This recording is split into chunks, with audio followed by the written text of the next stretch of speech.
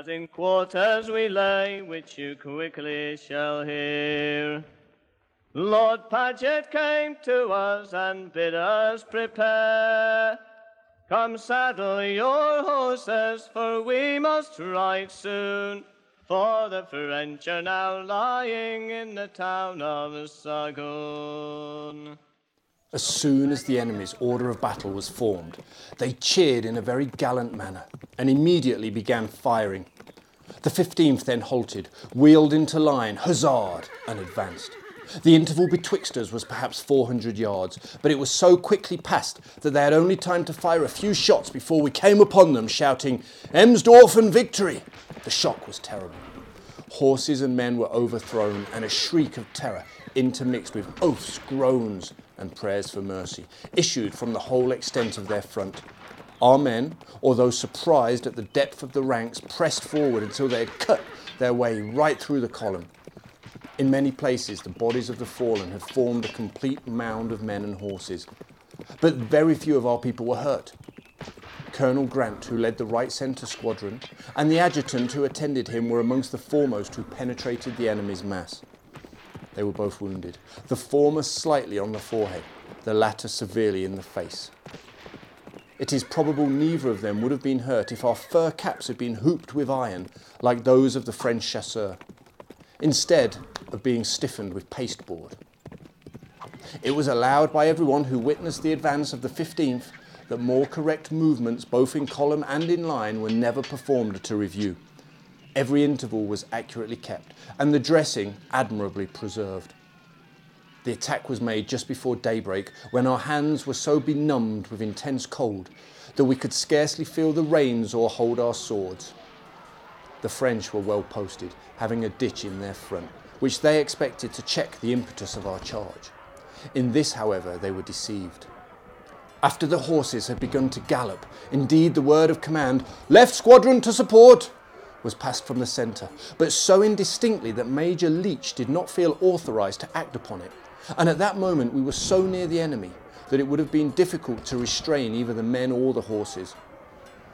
My post being on the left of the line, I found nothing opposed to my troop, and therefore ordered, "Left shoulders forward," with the intention of taking the French column in the flank.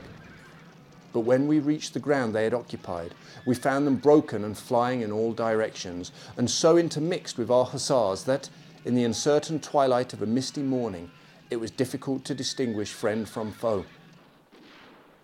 Notwithstanding this, there was a smart firing of pistols, and our lads were making good use of their sabres. Upon reaching the spot where the French column had stood, I observed an officer withdrawn from the melee.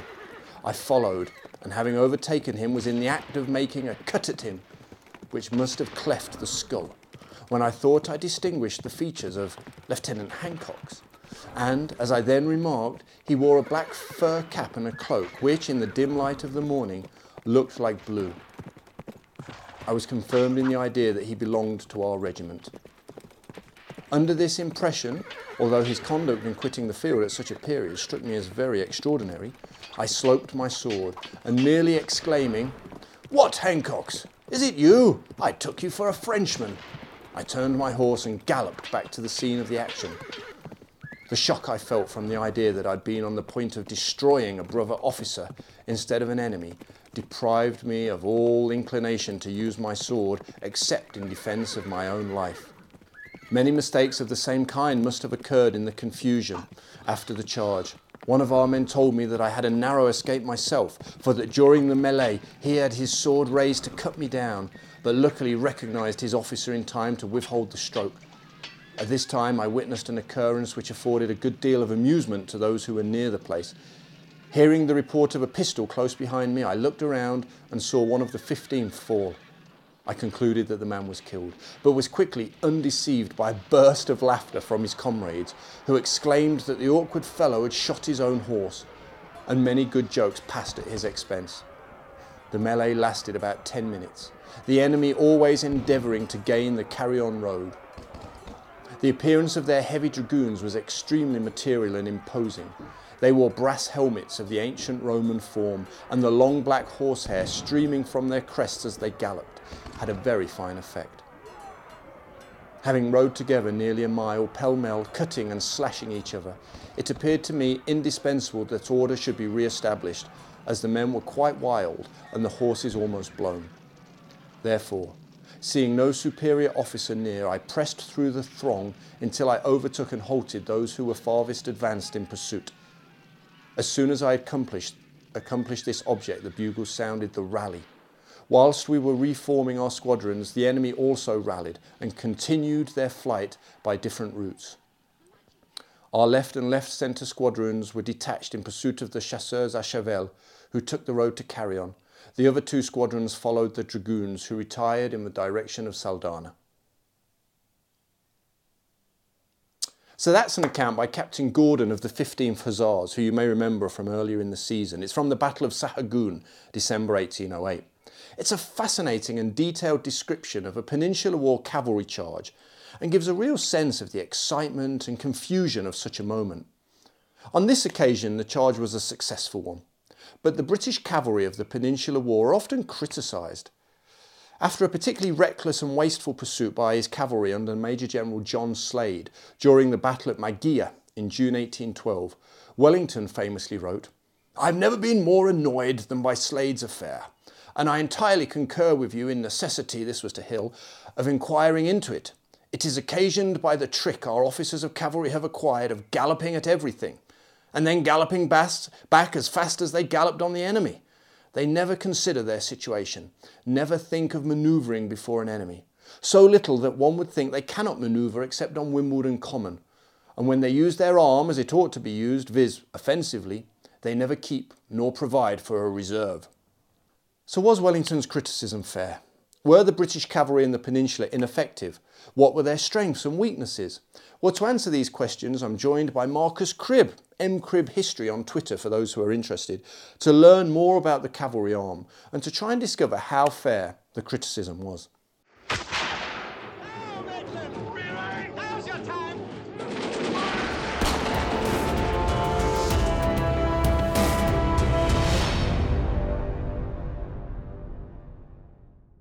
By the way, before we began, I've got a little bit of self-promotion, if you'll indulge me for a moment. My new book is ready to be ordered. It's called The Military History Geek's Guide to the Peninsular War, Volume 1. The Battles of Roliça, Vimero, Coruna and Talavera. I know, just rolls off the tongue, doesn't it?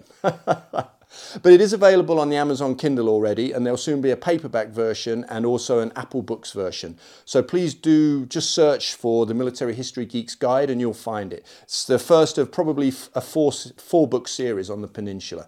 So please check that out. It really helps support the podcast and make all this hard work worthwhile. So first off, can you just kind of introduce yourself? Tell us who you are and what your interest in the period is. Yes, certainly. So my name is Marcus Cribb. I'm currently the manager of Apsley House, which is also known as the Wellington Museum, or popularly Number 1 London, which was the Duke of Wellington's home after the Battle of Waterloo. And during the period of Waterloo, actually, his elder brother was living there. So it's a real hive of art history, because both the brothers really appreciated the finer arts, including music and classical painters. But it really just started delving me into what was originally a bit of a boyhood's interest into the Napoleonic era. And the further in I go, it's such a rich era of history, both military, politically and socially. I dabbled in a bit of the living history and reenactment, but I've spent all my life working in museums, running events or running the museums themselves. And so I like to bring them to life. I love just going out and talking about history.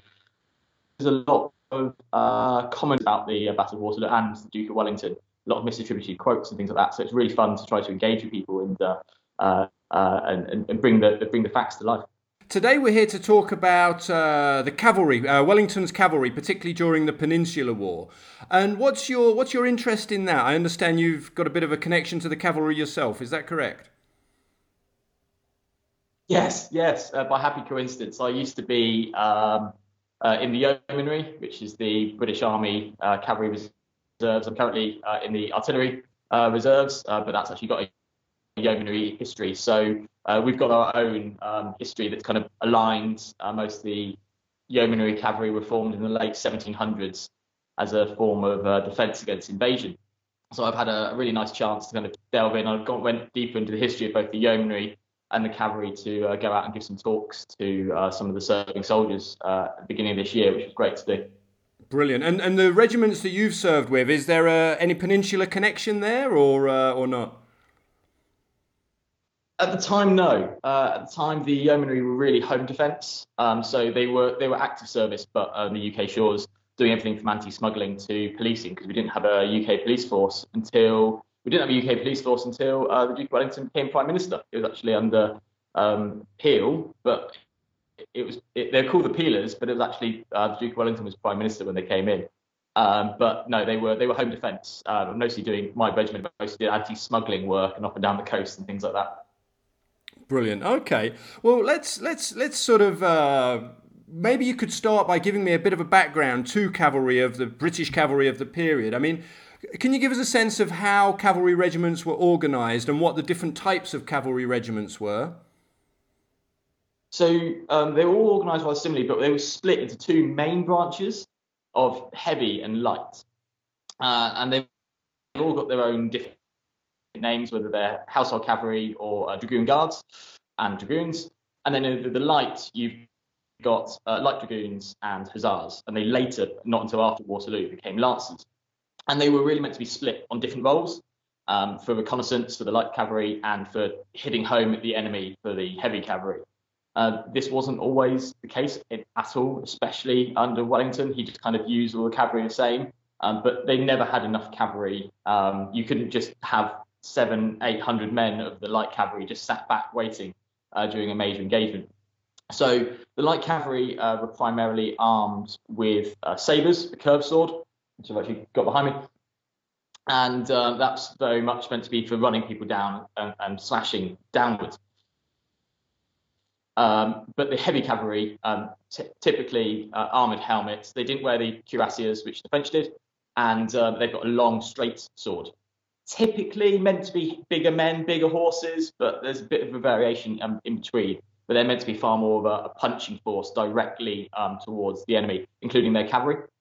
And they're organised roughly the same. A regiment of cavalry doesn't have multiple battalions like an infantry, so you've just got a numeric regiment for most of them. The only exception being really the lifeguards. You've got like first and second lifeguards. So they're organised into troops. Troops are meant to be 100 men working together under a senior captain with like 2 junior lieutenants or ensigns. Then they would have a couple of sergeants making up and a couple of corporals making up their full amount and 1 trumpeter. And you'd have 10 troops to a regiment. So in theory, 1,000 men with the additions of farriers, saddlers, uniform makers. You'd actually had veterinary surgeons attached. And the College of Veterinary Science had only been established about 6 years earlier. Mm-hmm. So it was a really new thing to have a qualified vet for every regiment. And they actually had veterinary assistants as well. So that was really forward thinking for its time. In practice, actually, they could never recruit 1,000 men multiple times over. So they were narrowed down initially to 100. And then they would take individual troops and send them out to the Peninsula and form them with 2 troops, form a squadron, and send anywhere between 2 to 6 squadrons overseas. So by the time they get out there, you would actually have regiments that were about 400 to 800 was the largest, but a bit smaller men. And that was common themes. And then you'd leave a few men back in Britain at the depot for training up new recruits, but also new horses. It was a constant problem they had to find remounts and find new horses throughout the Peninsula. So you mentioned the retreat to Corunna. And one of the battles that was fought at the start of that was Sahagun, which I've covered in the podcast. And Oman called that one of the sort of, I can't remember his exact words, but one of the greatest cavalry actions of the Peninsular War. And having read about it, it does seem that sort of man for man, the British cavalry seemed to be superior to the French. Is that something that was true of the Peninsula, or is that completely false? It's really hard with like really broad statements, because probably overall the British Army was slightly better than the French, but the cavalry suffered a lot less from conscription. than the French army, and certainly something the French normally have, apart from even at Sahagun, they were outnumbered 2-1. Is the French cavalry corps is much, much bigger up until about 1812, with the losing all their horses in the Russian campaign. So they tend to be pretty well matched. Again, it's a broad statement. Where the French cavalry tend to do better is they tend to have better officers. One of the kind of popular statements about the British cavalry at the time is that they would gallop at everything and then gallop back again. They had this really big reputation for overreaching. So they would go and do an attack, and then they would just keep going and keep going, especially famously at Waterloo, where the French completely exposed that. Where at Sahagun is the difference is they've got Paget, Handsome Henry Uxbridge, as he later is, and he's a fantastic cavalry commander. He really knows how to use them and also use the ground, a bit like Wellington knows how to use a reverse slope or go on the attack at the right time. Uxbridge knows how to use the terrain, get around behind the French and attack them at the opportune moments. And Sahagun, I think he catches the French so much that they're actually stationary and they try to defend themselves from a stationary position against sweeping in hussars, which is really difficult to do. Yeah, I believe that was never a successful tactic during the Napoleonic era, was to stand still while being charged, but if you're cavalry yourself, correct? Yeah, that's it. It's all about kinetic energy. It's about the kind of two forces of horse and man coming together, quick sweeps of the swords and passing and then wheeling round. So to be stationary, they've got the entire advantage. I guess it's a bit like sailing. They've got the wind on their side and they're coming in. So that's why Sahagun worked really well. The cavalry, they start off really quite strong. They're coming out of a lot of period of training, and they've gone through a series of reforms, which we'll probably come on to. But yeah, they're very good. They're very competent, but they are suffering from what the entire army is suffering from, that is under bad leadership. They're only as good as their leaders, and there were quite a few occasions where Uxbridge gets replaced by General Stuart, and he's just not fantastic. And there are times where he fails to make the charge at the right time. And I think it was during the Second Battle of Porto, his cavalrymen are just going, "Sir, you're just making the wrong decisions here, and you need to think about what you're doing. You're about to send, a squadron of men against a regiment. We're just all going to get massacred." And he's going, "Yeah, excellent. Just keep going, just keep following." And there's questions of his orders. So they really do suffer under their leadership. And Uxbridge, who's there during the Corunna campaign, is fantastic. He ends up going back. And I quite like the link. He goes back mostly because he elopes with Wellington's wife. Wellington's brother's wife, sister. So it creates a huge scandal in Britain as well. I feel like that's probably a whole nother podcast episode right there. Yeah, Duke of Wellington and his family is a fantastic own topic. Well, I mean, you mentioned it there, so now's a great time probably to bring it up. Can you tell us a little bit about those cavalry reforms that the British had gone through before the Peninsular War? What were they, and what changes had they made since the sort of beginning of the Revolutionary era? So the cavalry were always this more fashionable area to go into. For example, the officers were actually paying a lot more to gain their commissions, but they hadn't been used very well. And they were really suffering from each regiment having its own training and having its own equipment.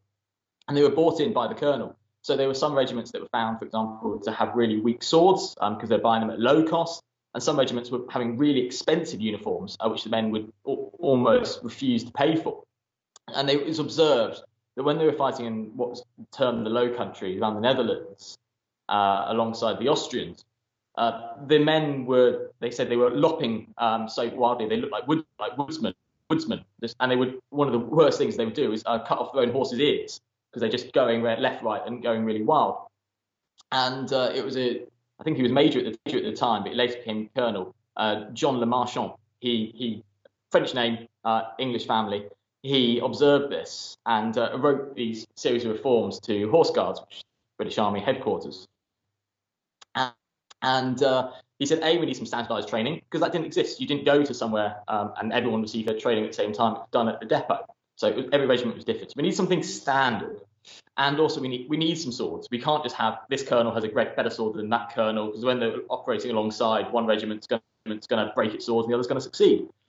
So he wrote a pamphlet and then turned it into a book, which was adopted by the War Office, the army. And it included everything from drills that they practice and for how many hours and formations. Famously, a thing called the six cuts, which was like a figure of a Frenchman's face. It even had a little moustache on it. And they practiced these, so that they actually kind of put the sword out and rotate the wrists. It was all about wrist and forearm strength, and doing that on hours. And it also came with guards over head positions, and then also obviously swooping down. And so everybody could practice this. It was meant to be drawn or pasted on a wall, and they practiced for hours at end, as well as like kind of fencing drills. And the other thing Le Marchand did is he proposed the design of two main swords, a heavy cavalry sword and a light cavalry sabre. And these were effectively a lot stronger, and they had a real purpose. So the heavy cavalry sword had a really wide hilt and basket. It was long, basically to be held out and used largely like a lance, a really long straight blade.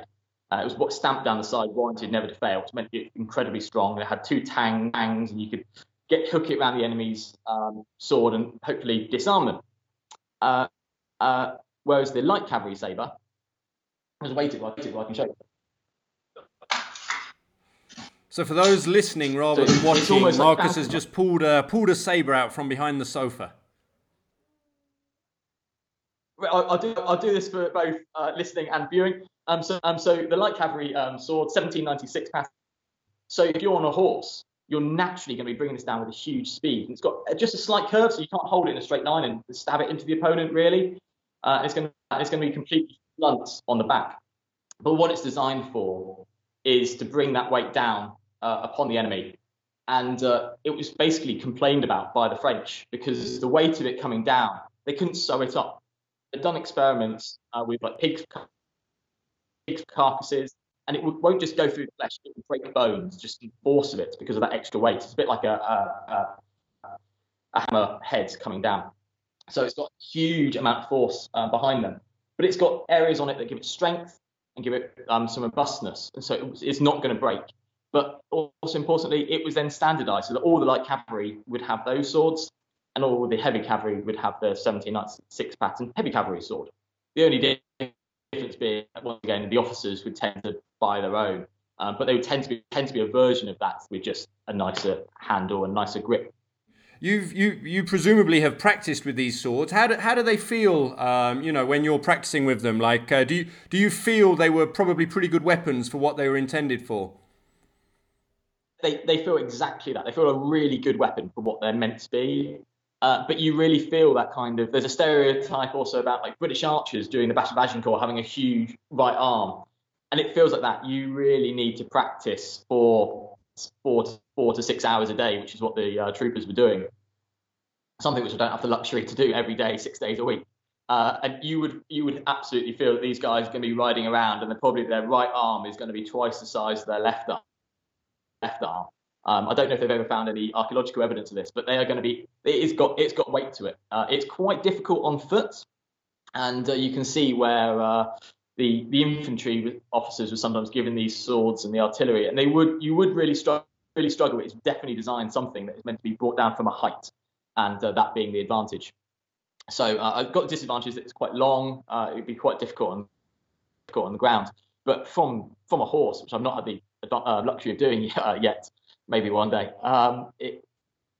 It would be a really good weapon. Absolutely, it feels strong as well, and it feels like a nasty piece of work. So I see on the bookshelf behind you, you've got at least one Sharp book of Bernard Cornwell. I can see now. Sharp, if I'm not mistaken, famously carried a sort of heavy cavalryman's sword. Is that completely unrealistic? Then would that have been completely ineffective for him on foot? That's it. So they refer to it in the Sharp books as butcher's blade. So it's the 1796 heavy pattern. That's the light pattern that I held up. And it's really long. So basically the sabre edge would be dragging along the ground. It would be almost like the sci-fi. It'd almost be strapped to your back. It's going to be jangling around. If he's going to be running around rocks and skirmishing with his troops, it's going to be really impractical. But obviously, it gives a really nice difference for the books. He would have been issued really quite a thin, slightly curved sword, which had been redesigned for what they call the flank companies for the skirmishers, because they found that they were out and far more likely to be engaging with the French in hand-to-hand combat. But the heavy cavalry sword, it's something that if you were from the ground, I think you even see Sean Bean do it in the films. It's a bit of a two-handed motion. He's meant to be quite strong, but he's not going to have the luxury of what a heavy cavalry trooper is doing, which is the 6 hours training and having a huge right arm. So he'd probably be at genuinely a disadvantage. But I think it's also that fear factor. If you've got some snarling guy coming at you with a massive sword, and remember that most of the time when you're going to hand musket, you had a chance to fix bayonet. So you've got basically a club with a pointy end. So it's almost like a spear or halberd. If someone's coming at you with a sword, actually, they've suddenly got a bit of an advantage over you. Once they've gone past the reach, they can attack you. Otherwise, you're just trying to punch, fight, scratch them to death. There was quite a lot of examples of hand to hand. Even within towns, cavalry got involved sometimes, and it becomes really medieval.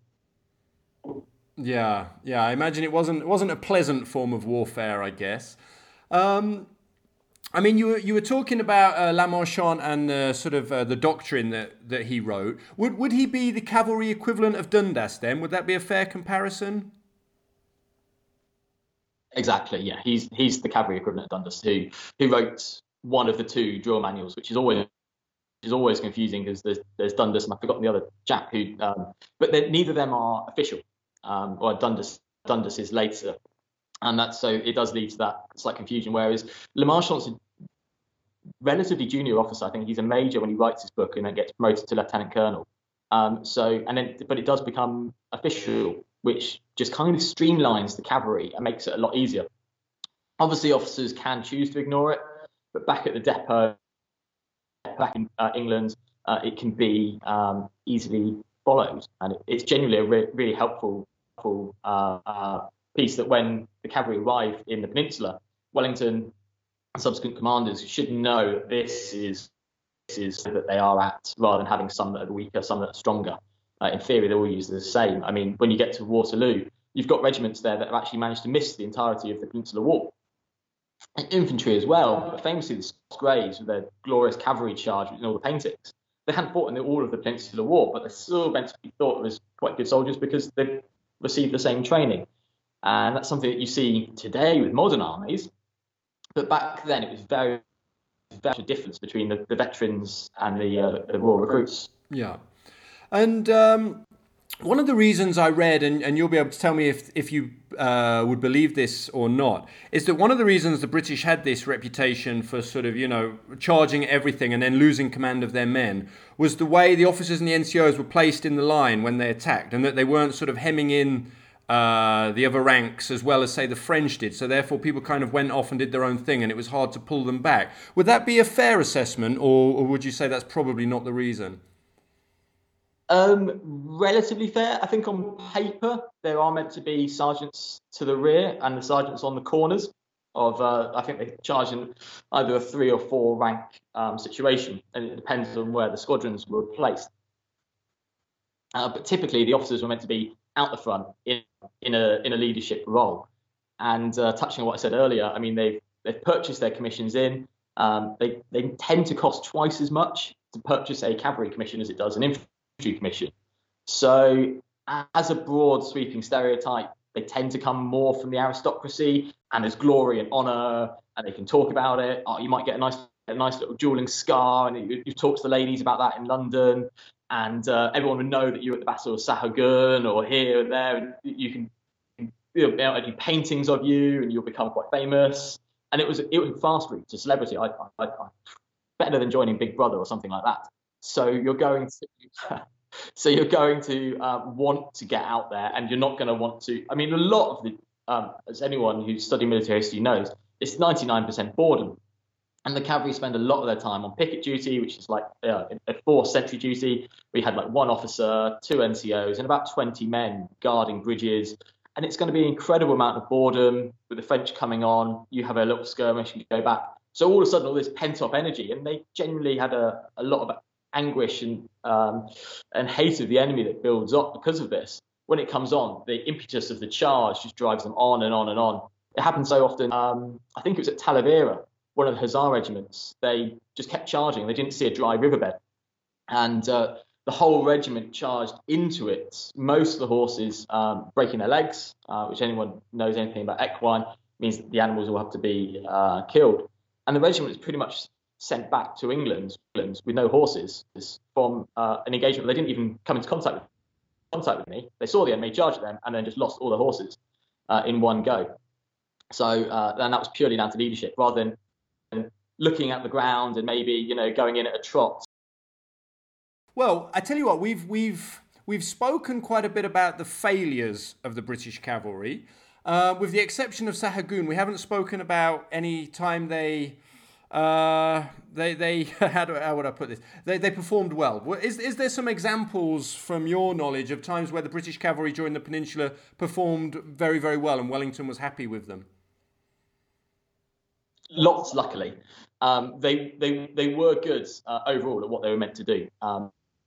The important ones really for the Peninsula are the boring picket jobs, which don't get many pages in a history book because it is a lot of time out.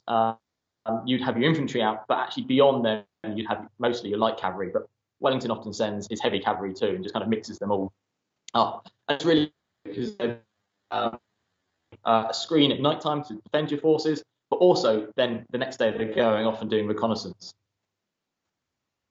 And Wellington's really reliant upon intelligence. He's got his exploring officers, he's got his guerrillas, but his infantry are often going off and collecting intelligence and scouting towards the enemy.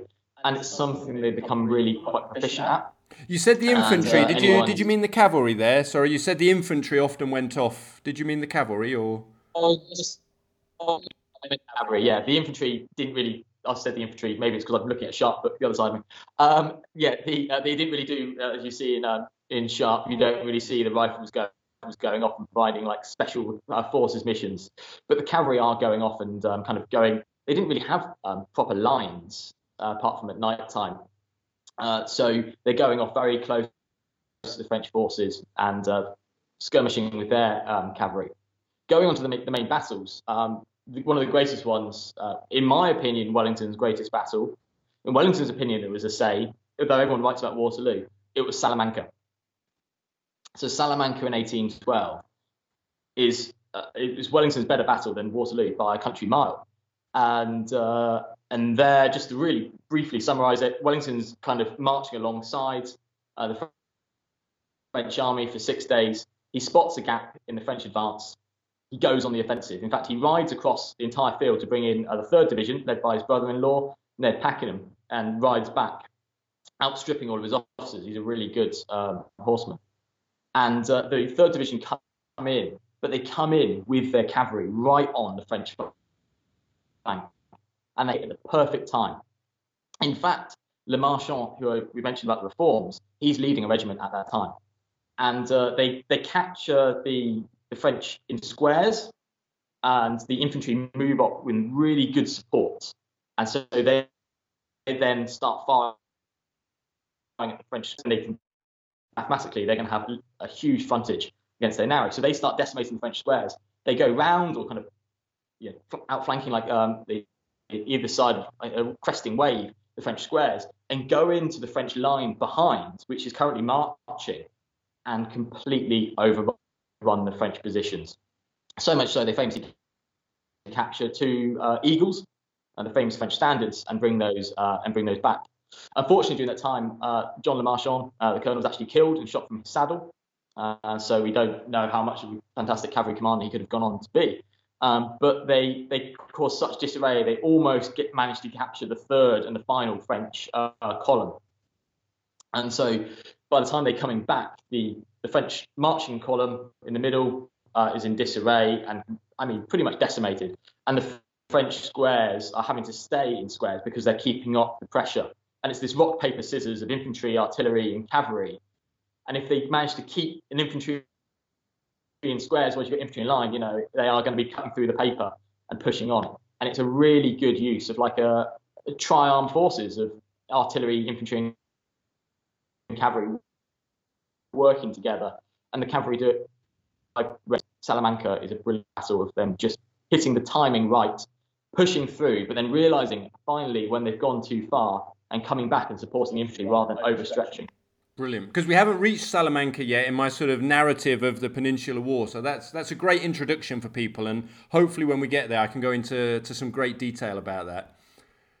It's one of my favourites. So they say Wellington won a battle in 45 minutes, and I'll let you talk about it, but he's got a chicken leg, and that's always the bit to look out for when he's eating his chicken leg. It's all going to go well from that. Excellent. Well, I look forward to hearing the backstory on that. So just going back a little bit then, more into the sort of nitty-gritty, you mentioned recruitment earlier and you talked about officers.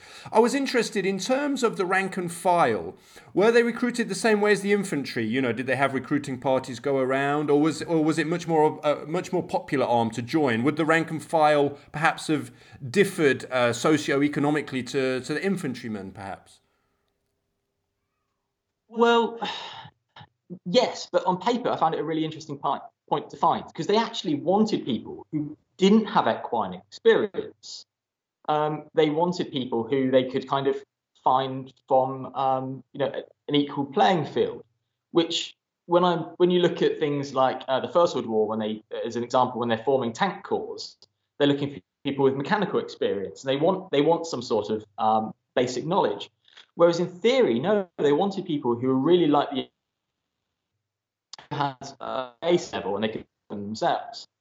But in practice, they actually found that they were more popular to recruit from the countryside, where people might have equine experience, and this would often come, from farm horses. It's still really a rural nation, Britain, in the 1800s. However, this played to a huge advantage because you've got one vet, maybe an assistant vet for 1,000 horses. So it becomes really common that both the farriers and they have an equivalent of a troop sergeant major are basically leading in horse welfare. And anyone who can bring something, because even human diseases they're really struggling with, anyone who can bring in some knowledge, some equine care, and remember, they're not only loving their animals, and I think that's often not portrayed. They do genuinely love their animals, but they need their horses as their weapon of war as well. So horse care is really important. So they are actually finding quite a lot that they actually the skills they're picking up and bringing in is there. It's not particularly for the common soldier, a more popular, less popular branch. I think overall, soldiers are joining the army at the time for a bit of patriotism, but mostly for a motivation for a wage, for money, food, or for a chance to escape Britain because of maybe some crime they've committed. So the branch they join really doesn't matter that much to them. Pay's relatively similar.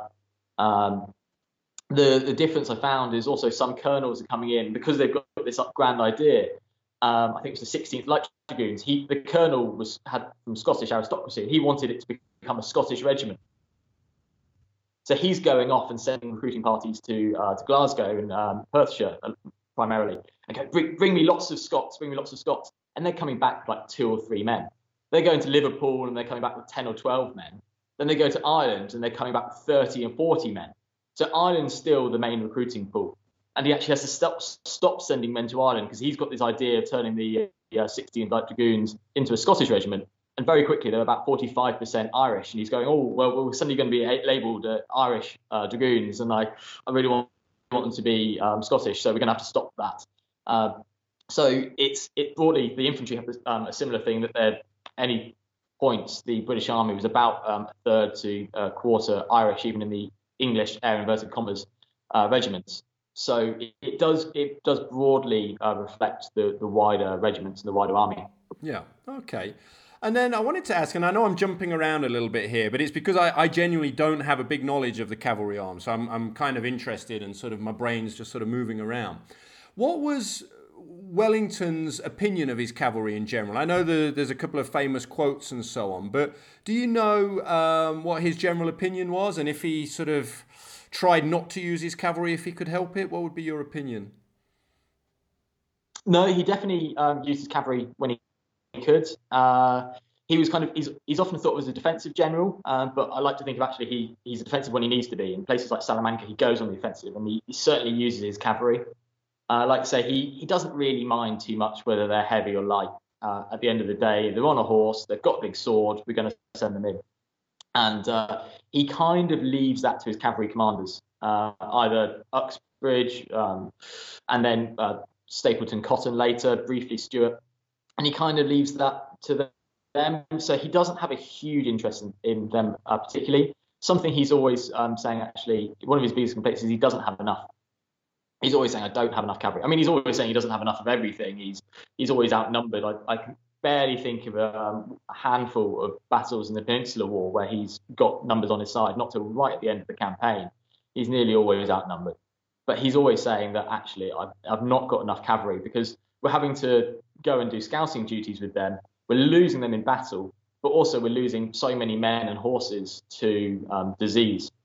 And no, genuinely an okay opinion of them. It's not like some regiments who've got a reputation for deserting.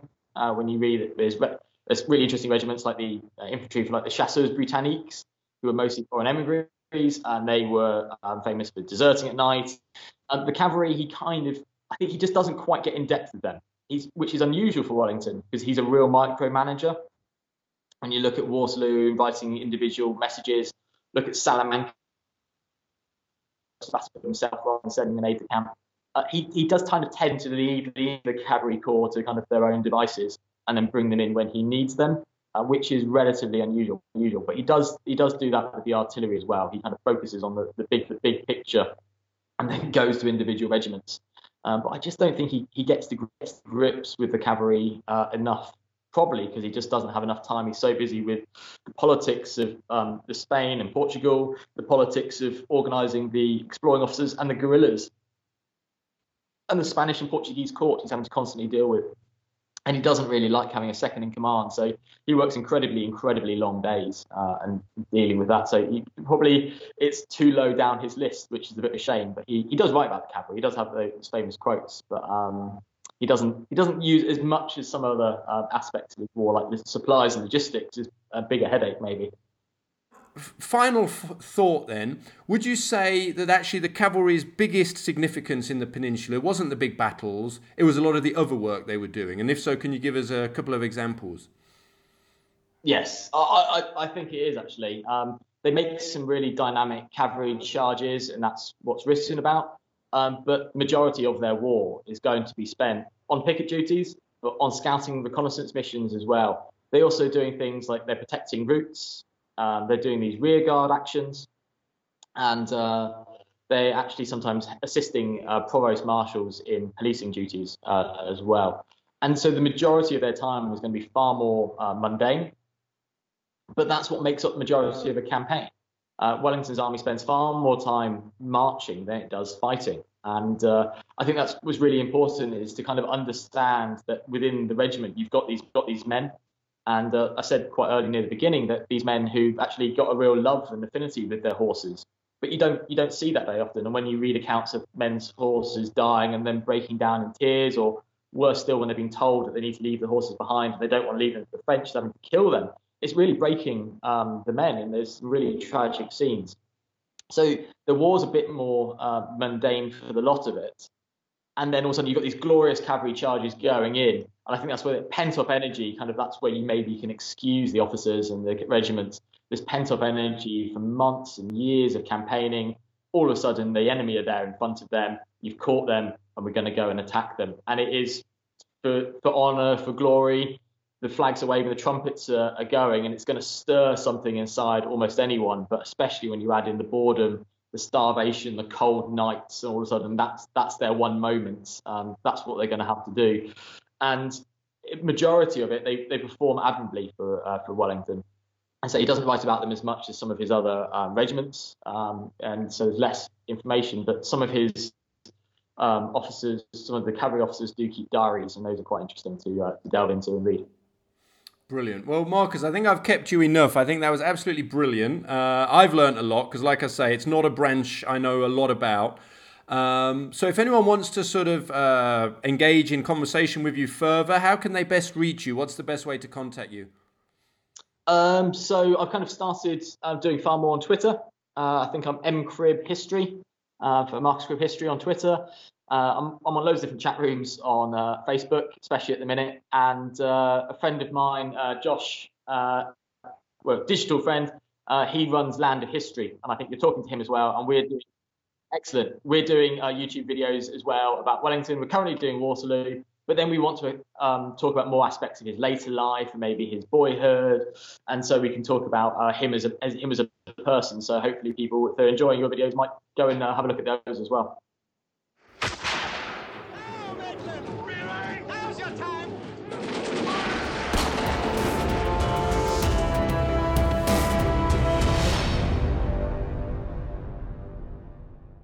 So another cracking episode there, great interview with Marcus. I learnt a ton from that, and I hope you did too.